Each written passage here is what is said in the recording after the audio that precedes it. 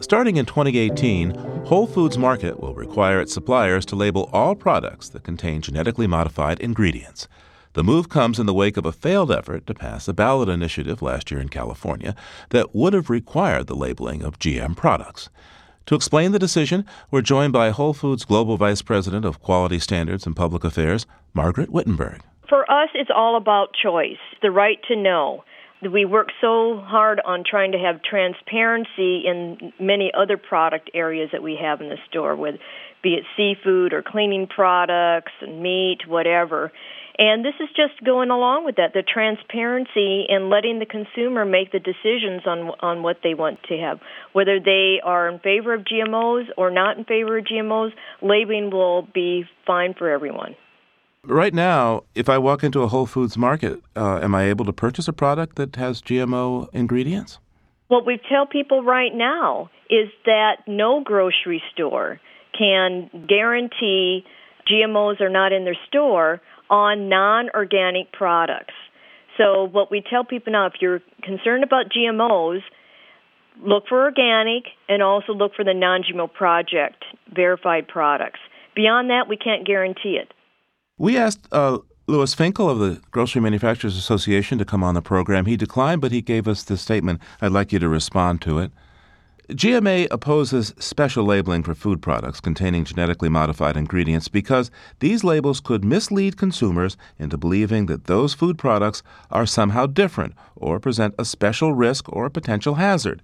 The U.S. Food and Drug Administration, that's the FDA, and numerous regulatory and scientific bodies, including the World Health Organization, the Food and Agricultural Organization of the UN, and the American Medical Association, have all concluded that these products are safe and they are materially no different than products that do not contain genetically modified ingredients. How do you respond? Again, it's all about choice in the marketplace. We believe this is just the right thing to do. If customers are asking for it, and this is just going along with how we have always advocated for transparency of information and products in our store, this is just the right thing to do for us. Whole Foods has a reputation for not selling products that many other chains would sell. For example, you list as unacceptable for Whole Foods Market the products containing high fructose corn syrup or artificial sweeteners such as saccharin or aspartame. What does Whole Foods believe that causes you to have that kind of policy? When we opened our doors in September 1980, we started with no artificial flavors, colors, and preservatives. And when we did that, it was at the time when there were more products coming out in the marketplace that were fitting that bill. And we believe that it's really important for our consumers to have access to good quality food that does not contain artificial flavors, colors, and preservatives. And that has been what our consumers have banked on us for doing. And, those of us who work here want that in our own diets as well. So we provide an alternative for the consumers who are interested in it. And with our success, it's really clear that this is what consumers want. How do you think this is going to affect your suppliers who do use GMO sources? Well, we have many that are already on their way to sourcing from non-GMO verified sources, along with those who are 100% organic.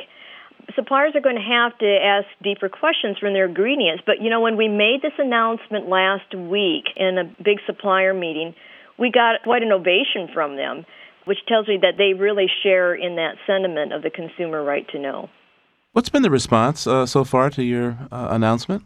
Oh, just ecstatic. It really hit a core with consumers. I think over the years, with the people trying to advocate with the FDA and having many, many petitions that had thousands, even millions of signatures, and the FDA saying, no, you don't, we're not going to do it. This has just been an ecstatic response from our consumers, knowing that finally they're going to be able to make a choice. Margaret Wittenberg is Global Vice President of Quality Standards and Public Affairs for Whole Foods. Thank you so much for taking the time, Margaret. You bet. My pleasure. Thank you.